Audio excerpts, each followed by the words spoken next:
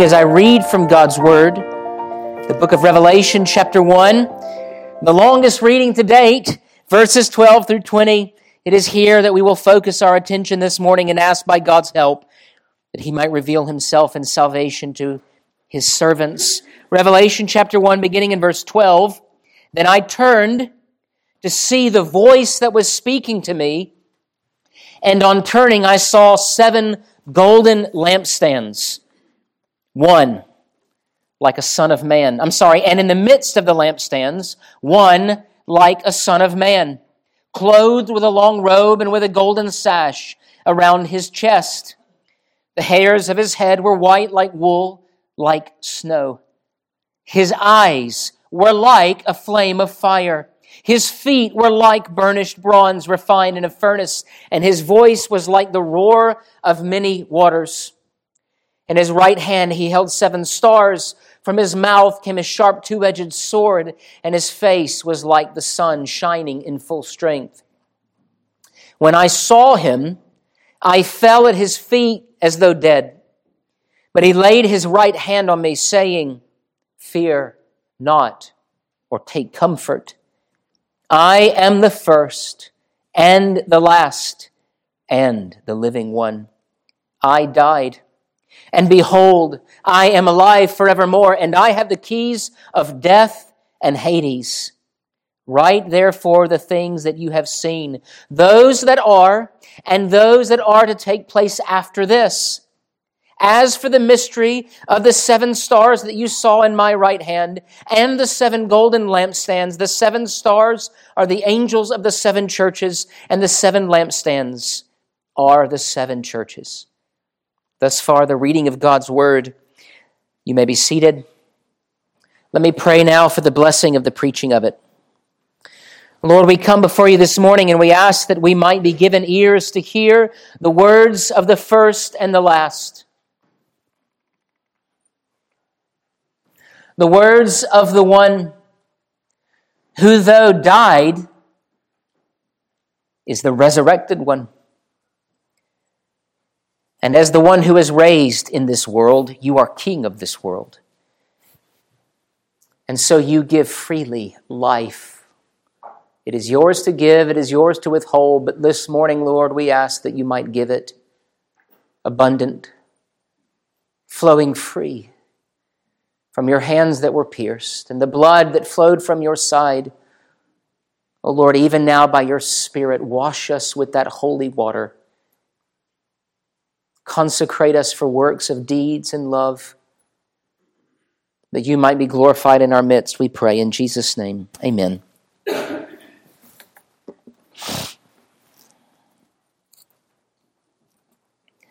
I've said it before and I'll say it. There are just some texts that you just need to read and then let it sit. This is a tuning of the pitchfork, and you strike it and it just causes a melodic sound to fill the room. John beholds the one who, though died, has been raised again, and in his beholding Christ Jesus, the one who walks amongst the lampstands. We need to handle texts like this with fear and trembling. I said in my email to you, it comes like a hot iron to the touch, like a blazing fire. It calls you to come closer, but you must be careful. This is not unlike the call that the voice out of the burning bush there in the wilderness, Moses approached, and out of that bush, Christ, the presence of God who filled that bush, though burning, was not burned up, a picture of his consecrating presence, said, "Moses, do not come closer, but take off your shoes, for the ground upon which you are standing is holy." In our confession, we read of the distinction between the administration of the Old and New Covenant. And this is an important administration to us when we are surrounded by people who want to build transcendental places in worship, and they'll light candles and they'll put in sort of mood music, and they'll do all of these things because they're trying to replace that Old Testament smells and bells, old covenant administration in the new covenant. But when we look in the confession, this is what we read. Greater outward glory, lesser inward glory. New covenant, lesser outward glory, but greater inward glory.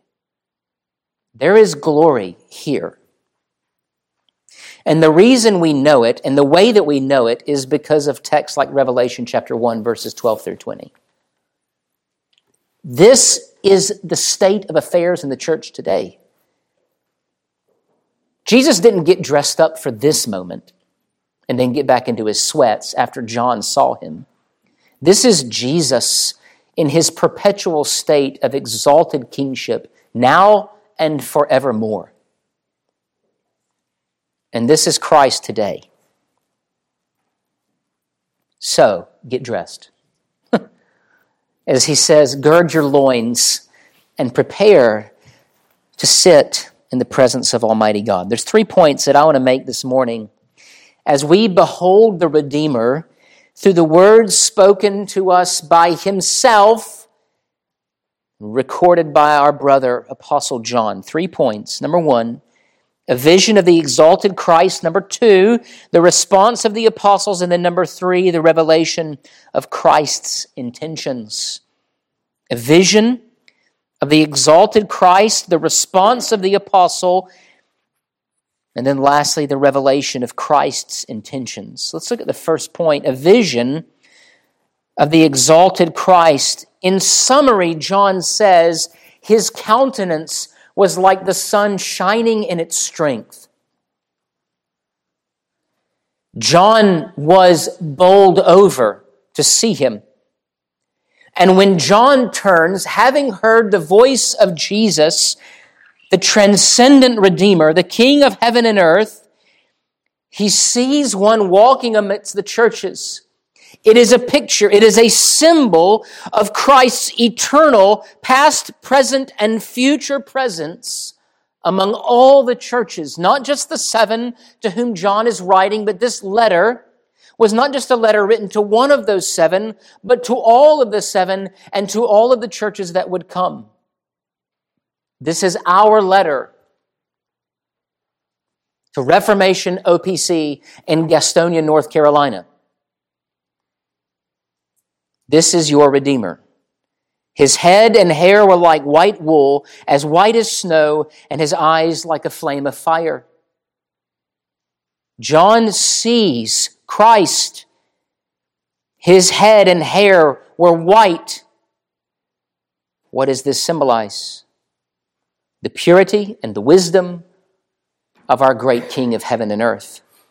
It shows his splendor and his everlasting majesty. Now, in our culture, white hair is something to be shunned. Why? Because we despise age. You're not fooling anyone. In fact, gray hair, white hair is always in the Old Testament. And not just that, baldness too. Majesty, wisdom, power. We need to look at the white-haired one and say, that person has something to say that I don't know. That's why you say to your children, I'm naming these after you. It shows experience. It shows holiness. He is the only wise, pure, almighty God. And it is his radiant face and his radiant hair and his eyes that burn that fill the entire city of God with light.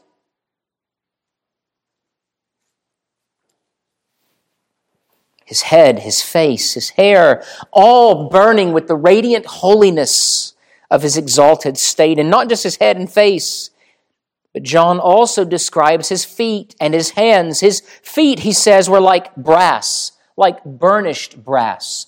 Burnished brass is not brass that's been sitting and slowly sort of growing dull. Burnished brass is polished to a high sheen. And in his hand, there are 7 stars. Now, we'll get to the stars in a moment. But also in the throne room in Ezekiel chapter 1, verse 7, we read of the cherubim whose feet were also like burnished brass. It speaks of the holiness of the room, the exalted royal room in which Christ is. And all of this takes place in the majestic court of the King. It speaks of His holiness, His power, that Christ Himself was obedient even unto death and was exalted to the place, that highest and most holy place, from humiliation to exaltation, and He has the royal feet to prove it. He is holy. There is none like Him in heaven and on earth. It reflects His kingship, His power, His presence. And so we have this physical description, and look at the words of John, like.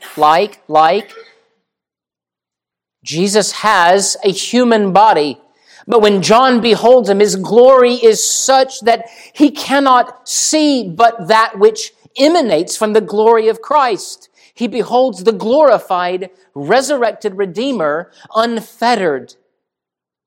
It is a true description of Christ Jesus, but this is a description of Him in His glorified, priestly, prophet, kingly state.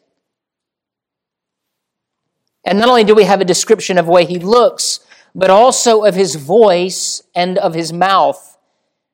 John writes that His voice sounded like the sound of many waters. If you ever get the opportunity to go through Western North Carolina and visit the many waterfalls, go do it. There's one in which you can walk under the waterfall as it goes over your head, or if you've ever had the opportunity to go to Niagara, this is what happens when you try to talk to someone while you're under the waterfall. It puts everything on mute. It's like noise cancellation. The voice of Christ, it isn't just a single monotonous tone. It is this noise that fills the entire chamber in which John is standing. And that is all he hears. It denotes power, fullness, richness, transformation. Also in the book of Ezekiel chapter 1, we read in verse 24, "And when they went, I heard the sound of their wings, like the sound of many waters, like the sound of the Almighty, a sound of tumult, like the sound of an army. When they stood, they let down their wings." Again, of the cherubim. And then Ezekiel 43, verse 2, "And behold, the glory of God of Israel was coming from the east, and the sound of His coming was like the sound of many waters, and the earth shone with His glory." And then Revelation 14, verse 2, "And I heard a voice from heaven like the roar of many waters and like the sound of loud thunder. The voice I heard was like the sound of harpists playing on their harps. And they were singing a new song before the throne and before the four living creatures and before the elders. No one could learn that song except the 144,000 who had been redeemed from the earth." It is a term of overwhelming noise. And not just noise, but melody, beauty, glory. It is the voice of Almighty God that resounds in everything that He creates. The cherubim vibrate with it. Everything that comes out of them is the same noise that Jesus says. And in Revelation 14, the 144,000 are the saints of God, and the voice or the noise that they make is the same noise that comes from the mouth of Christ. What does this mean? That the voice of Christ is one that not only gives revelation, but it is a voice that brings transformation, and it becomes our voice. You learn to sing in worship, and I don't just mean the tune.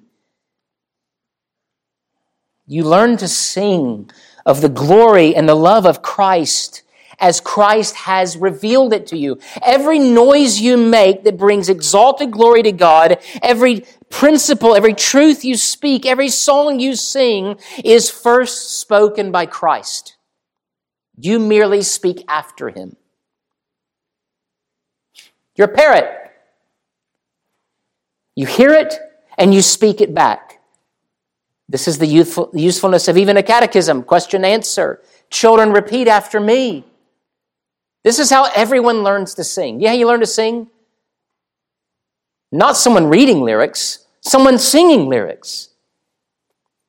This is how we learn. We hear the voice of Christ speaking, singing, and we enter into that. If there's anything we do as a church, it ought to be singing, praying, hearing the word preached, taught. But we ought to be a singing people. Do you know why men stopped singing in church? It's not because it was uncool. It's because the songs that the church sings now are terrible. There's no glory in them. It's the same reason why men don't listen to top 40 radio for the most part, because it's silly and trite and stupid.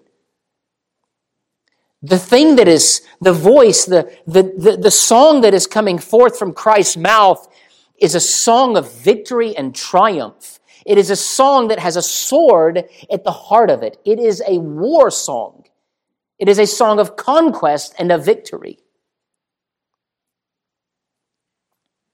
Why are men screaming at football games but silent in church?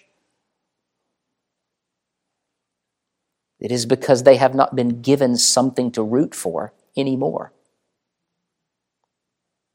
And here Christ is there amidst the churches, and his voice is a mighty rushing wind of exalted orthodoxy.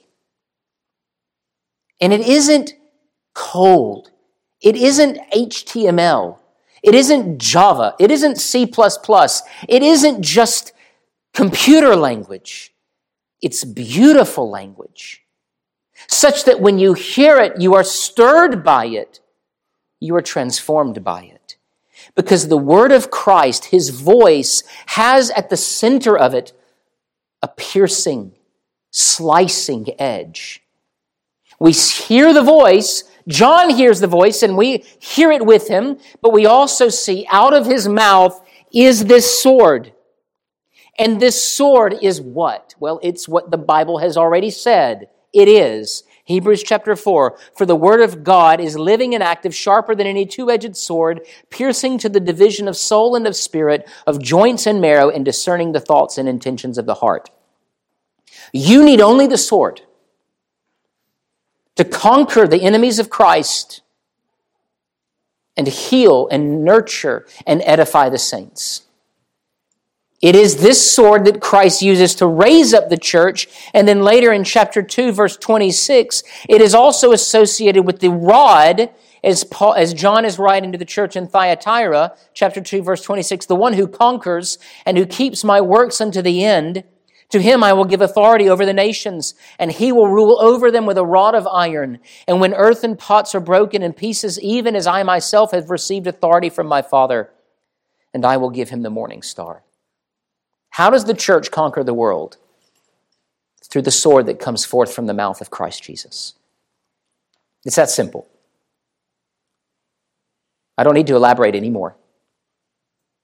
It's the word.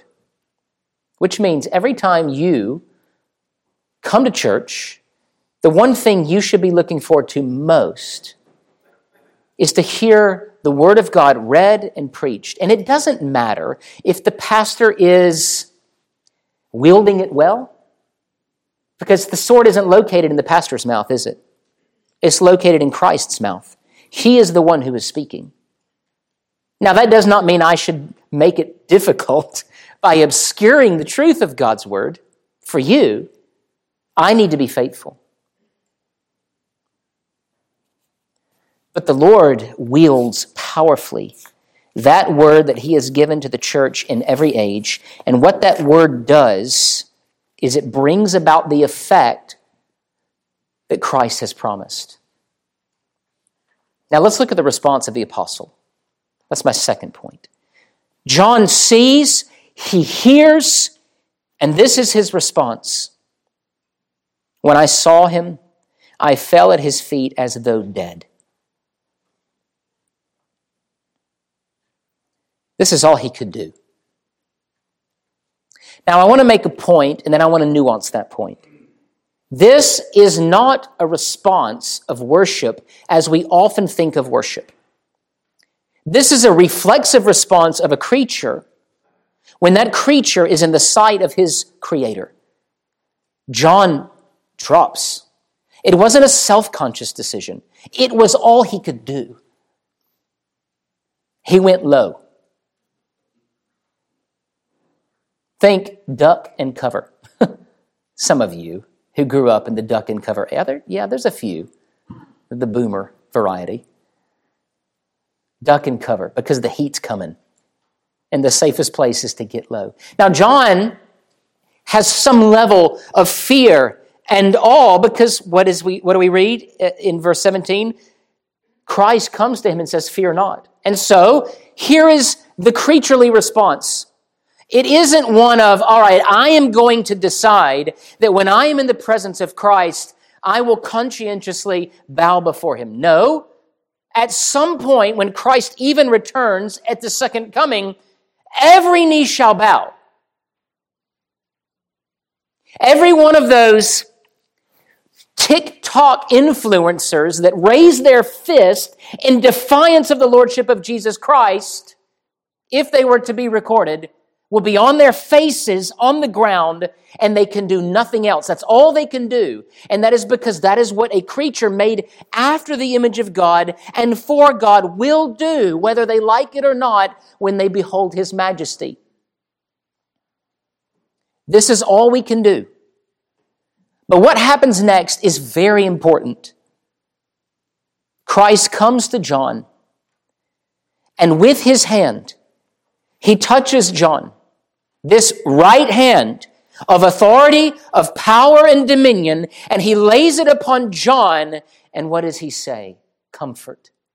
Fear not. Do not be afraid. This means nothing to us if you do not also understand what Christ also does with his right hand. First, it was pierced for our transgressions. But now in his ascended glory, it is by the right hand of Christ Jesus that he smites the nations. It is his means of rule, but he uses that hand, he places it upon John, and he says, "Get up, fear not, and write." Now, when we speak of a true saving faith, it is comprised of two things: repentance and faith. Conversion is repentance and faith. Now, what is repentance? Genuine repentance is marked by a genuine sorrow for our sins. We fall before Christ and we say, "I am but a worm. I am but a worm. I am nothing. Woe unto me, I am a man of unclean lips, and I dwell among a people of unclean lips." And it is from that place of humiliation that Christ then comes to us, and he tells us, "Do not fear." Why? Why does he say this to John? Why would he say it to us? Because it is by that right hand that he causes us to be his children. He redeems us. Christ comforts us with his right hand. And not just that.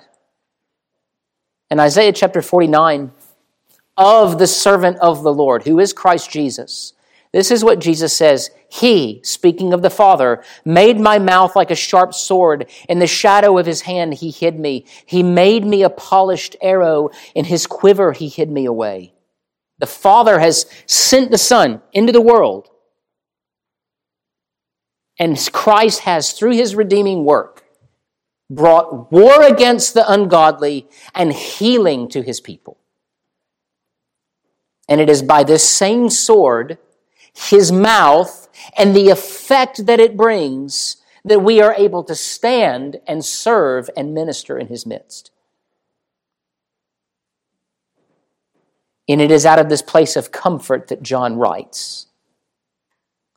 Look at verse 19. Write. Fear not, and then write. This sword that comes forth from the mouth of Christ is a sword of healing unto the nations. It is only Christ that can alleviate our humility and prostration before Almighty God. This is the problem with rapture theology. Rapture theology says this: there are two men standing in the field. One goes and the other stays. Rapture theology reverses the true meaning of that text.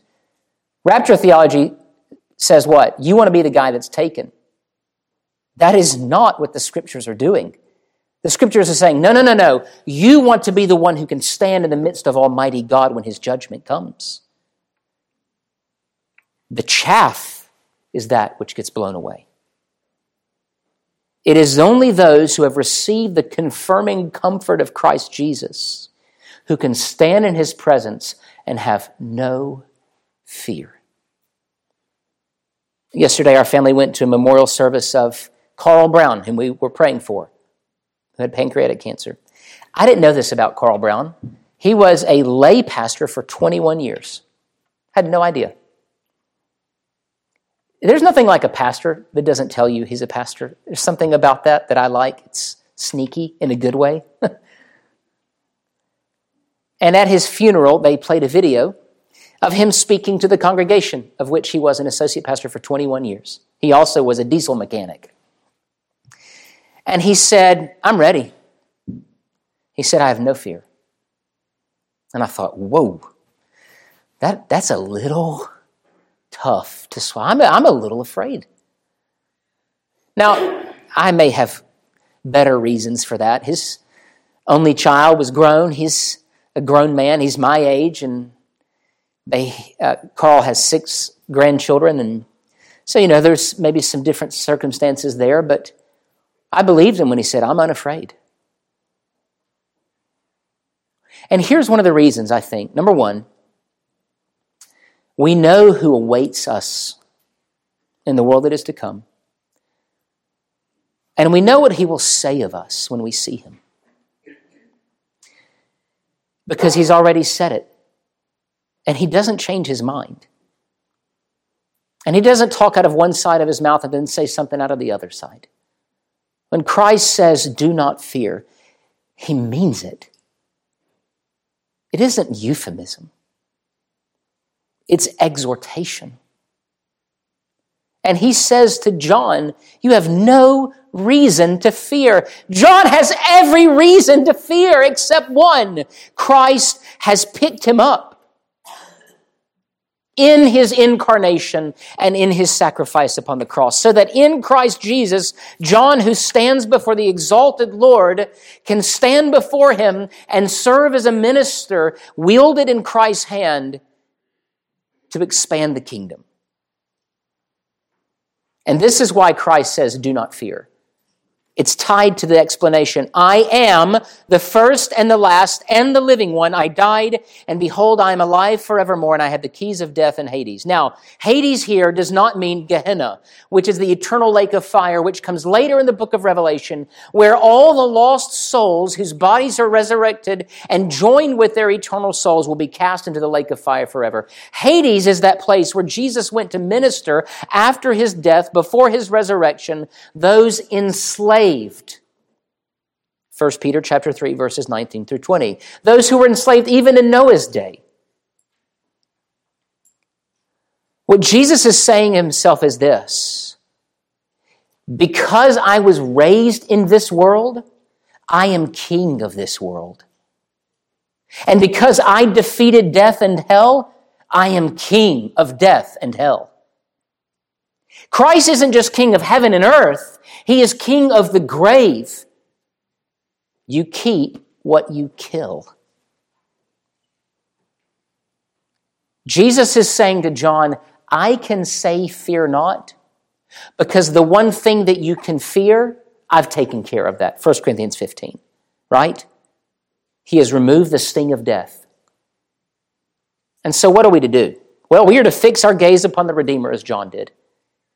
We are to think of ourselves as worthy of condemnation, worthy of fear, but through Christ, redeemed. So what's the takeaway from such a text like this, that Christ is present with his people in glory and in power? And though Christ is a humble servant, he is not a present humble servant. He was and is no longer. Christ, though, can do two things. He can be the transcendent Lord of heaven and earth and then come to you with his hand and touch you and say to you, comfort. He doesn't have to be a wimp to do that. In fact, it is because he is not a wimp that he can do that. This is the vision that we are to have of Christ when we think of him as Redeemer. Christ in his power says, do not fear. And so when you go in and out of the Lord's sanctuary, this is the vision that you ought to keep in mind. This is the fellowship that we have. Christ Jesus in our midst, that you need to know what your King, as far as he has relayed to you, looks like. This is who he is, and this is what he does. And not only that, but we also see, lastly, the revelation of Christ's intentions. Now we see, verse 12, verse 13, one like a son of man, clothed with a long robe and with a golden sash around his chest. This is a picture of Christ dressed as a priest. Why priest? Well, we speak of the three offices of Christ. And it's worth knowing what these are and how Christ fulfills those roles as prophet, priest, and king. They are foretold in the Old Testament. No one was ever all three. Sometimes they were two. Samuel was a priest and a prophet. David was a king. But he was not allowed to build the temple. Why? Because he was a man of war. And there are others. But it is Christ that combines these three offices. And in these three offices, he fulfills his role as Redeemer. In his humiliation, Christ is priest in what way? Hebrews says, as a sacrifice once offered for sins. As a prophet, he spoke the very words of God. He is the eternal Logos. And as king, for unto you is born this day in the city of David a Savior who is king. He is the Christ. He is the Lord. Christ did not cease to minister in those offices after his humiliation, but in those offices still continues to minister in his exalted state. In this way, as priest, he intercedes for us according to the worthiness of his once and for all offering of himself. As prophet, right now, by his Spirit, he's speaking to you with this mouth and with that sword. And as king, this is the easy one. He is subduing all of his and our enemies. How is he doing this? Well, we see the implements by which he wields his glory as prophet, priest, and king. First, he says, I have the keys of death and Hades. He owns it all. No one else has these keys. I don't have them. Satan does not have them. Only Christ has them. And so he says what? Write, therefore, verse 19, the things that you have seen, those that are and those that are to take place. As for you, he's going back then to the vision of the stars that are in Christ's hand, that you saw in my right hand, the 7 golden lampstands. The 7 stars are the angels of the 7 churches, and the 7 lampstands are the 7 churches. Now, angels here does not mean a celestial being. It is the pastors, the ministers of the churches, who are sent to those 7 churches to proclaim the word. The sword is not in their mouths. They are in the hand of Christ. And Christ takes his ministers and he wields them, he calls them, he uses them to do what? To fill the churches with his life-giving word and presence.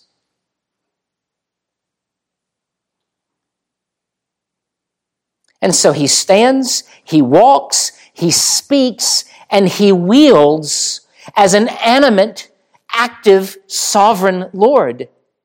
He rules in strength and power and wisdom. He stands with and walks among his bride, and he calls and he holds his ministers in his hand that they may, by the sword that comes from his mouth, his word, bring about the fulfillment of his purposes among the churches. And you have seen it happen. It doesn't matter who the star is. It matters that the sword comes forth from the mouth of Christ. Now, it matters that there are stars. And I'm not like a star, like, the Hollywood stars. That's not what this is. I'm a celebrity here at Reformation OPC. And if all of you were to like me on Instagram, I would still only have 70-something or 50-something followers, depending on how you count. That's still pretty pathetic. You don't get free stuff until you get like 20,000 followers. You're not an influencer. Pastors aren't influencers, are they? They are tools that the Redeemer wields. Christ is I can't even say that. Christ rules and reigns by his word. And he accomplishes his mission with power because it is the sword that comes forth from his mouth. What also do we learn? There are many in the Western modern church that say truth is not what the world needs. What the world needs is compassion. But compassion without truth is meaningless. In fact, in order for Christ to say, "Fear not," which is compassion, he says it with a mouth out of which a sword is coming. He doesn't say, "Oh, hold on, let me put my sword away for a minute." Empathy. No, what does he do? With that same mouth, it is the sword that brings the call to fear not. Truth, orthodoxy is life-giving, it is soul-comforting, it is the rod that Christ also uses to rule over and break the nations. There is no such thing as dead orthodoxy. There may be dead speakers of orthodoxy, but there is no such thing as dead orthodoxy. If it is truth, it is powerful. It's sword. The nations don't have a sword. Christ alone has the sword. Your pastors do not have the sword if they do not speak for Christ, and they do not speak for Christ if they do not speak Christ. What does this mean? As the church goes out and wars against the nations, it may seem as though they have weapons that are more powerful than the word. But they are the one whose arms are tied behind their backs. And they have no power, and they have no strength, and they have no wisdom because they don't have a single weapon that can be waged against the one who has the sword. So what does Christ's glory and power bring? It brings teaching, reproof, correcting, training in righteousness. It brings what Christ has promised it would bring, and that is the bringing in of the nations. And this is what we need to see. This is the preface to the letters that John then writes to the churches. If you don't know this, then these letters will not mean anything. They will lose their glory, their power. The context of them will be lost if you do not see the author, the true author of these letters. And so this is why chapter 1 is so important. Because we need to see the one who speaks.